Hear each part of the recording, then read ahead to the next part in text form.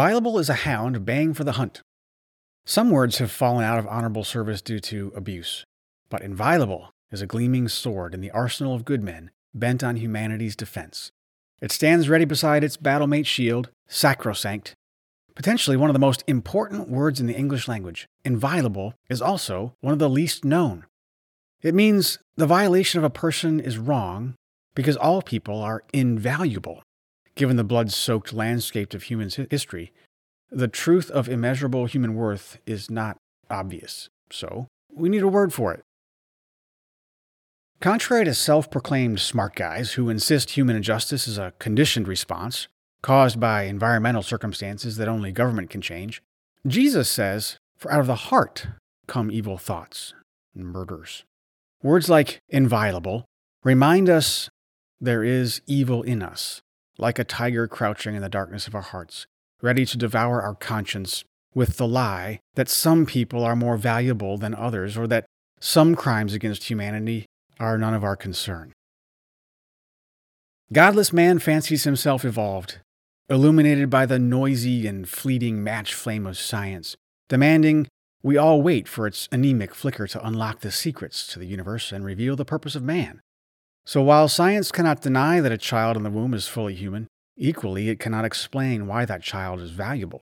A society that builds its morality upon the sands of science ends up destroying itself with its presumptive, miscalculating cruelty, justifying the carnage of abortion by short-sighted pseudosciences.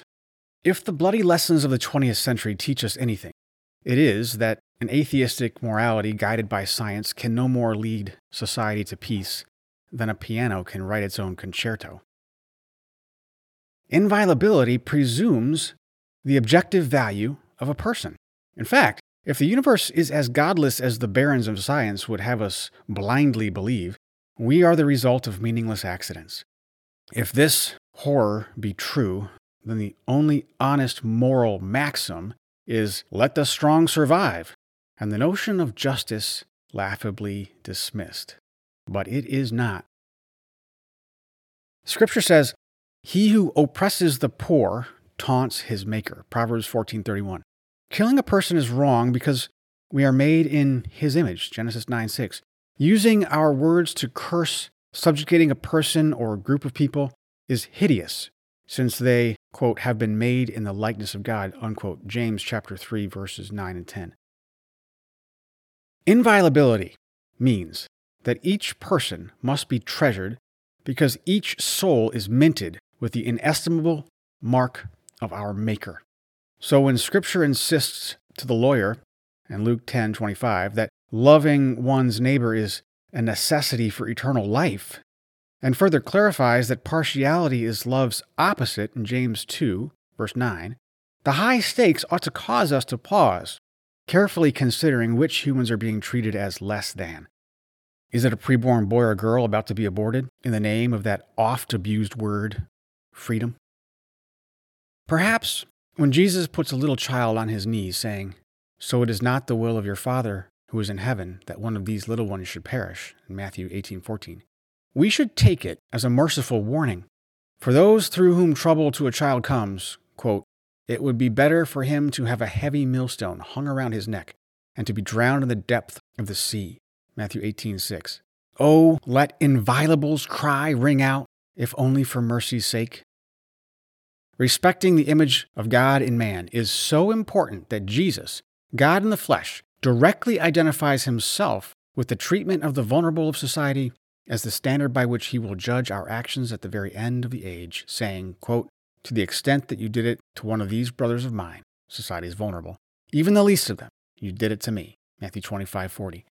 Abortion is not merely a matter of personal opinion. Abortion is a fundamental misunderstanding of what it means to be human under God. All people are inviolable and must not be enslaved or destroyed because we are God's. The world is man's purview, but man is God's.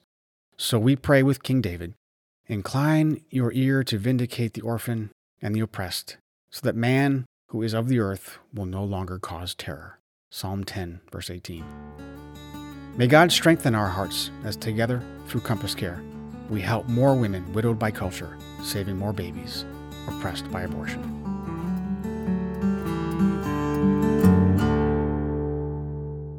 You have been listening to Jim Harden, President and CEO of Compass Care Pregnancy Services, helping you deliver a more pro-life future.